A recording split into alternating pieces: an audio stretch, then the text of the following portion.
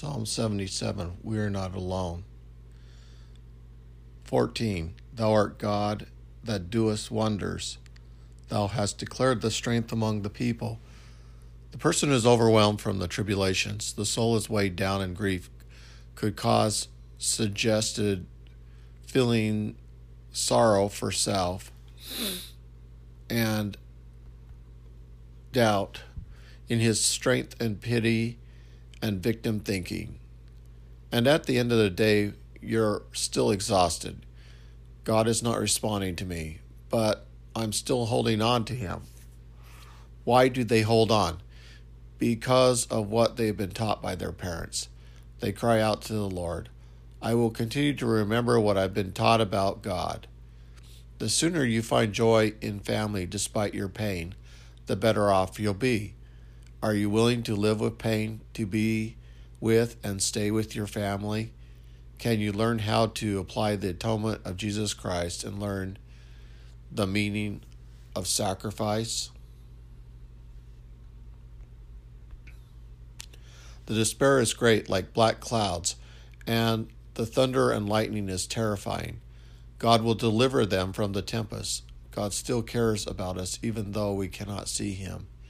They are doing their part and hoping God will show them mercy. They become strong in their trials because they must rely on their belief that God cares, and they will prevail through their adversity. As we become strong through God's confidence in us, we can overcome the world, and Satan has no claim on us. The full power of the atonement becomes ours, and we are perfect because we have overcome the dark and cloud tempest.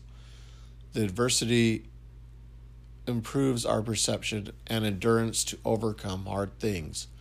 We learn from our experience things that we can never learn in a classroom or intellectual thought. God never intended us to come to earth and spend our time suffering. We are to find joy. He said, As I have loved you, love one another. By this shall men know ye are my disciples. This was a new commandment. Through our actions, we bring the love of the Lord to others. Faith is a gift of God. We can pray for faith. Faith precedes the miracle. Sometimes the Lord will wait until it becomes absolutely clear that it was his power that saved. If a person receives a miracle, their sins are forgiven. Ether 12:16. Yea, and even all they who wrought miracles wrought them by faith, even those who were before Christ and also who were after. And it was by faith that the 3 disciples obtained a promise that they would never not taste of death, and they obtained not the promise until after their faith. And neither at any time hath any wrought faith until after their faith, wherefore they must first believe in the Son of God. God wants us to receive miracles. The true Church of Jesus Christ is full of miracles. We must exercise our free agency and choose to receive and participate in a miracle. We are to clean ourselves physically and spiritually before a miracle can be performed. In many cases, the doubter or those wishing entertainment are asked to leave. The Holy Spirit is given unrestrained access to our thoughts and feelings. The spirit of Elijah should be near, and the burning of the flame of God in the heart.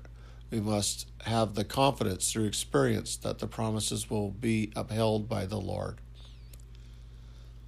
Our relationship with the Master is all that matters. We do not take upon ourselves the responsibility of the outcome. The outcome is the Lord's. He is the great healer and God. We are the instruments of faith. The Lord saves souls, we do not. We are powerless to take such a responsibility. The Lord is strong enough to do the work of saving all our souls. In short, Jesus loves us, and he will heal the believer. He is a God of miracles. Miracles have not ceased. God is the same yesterday, today, and tomorrow. We can depend on God to save us. He will not abandon us in our trials.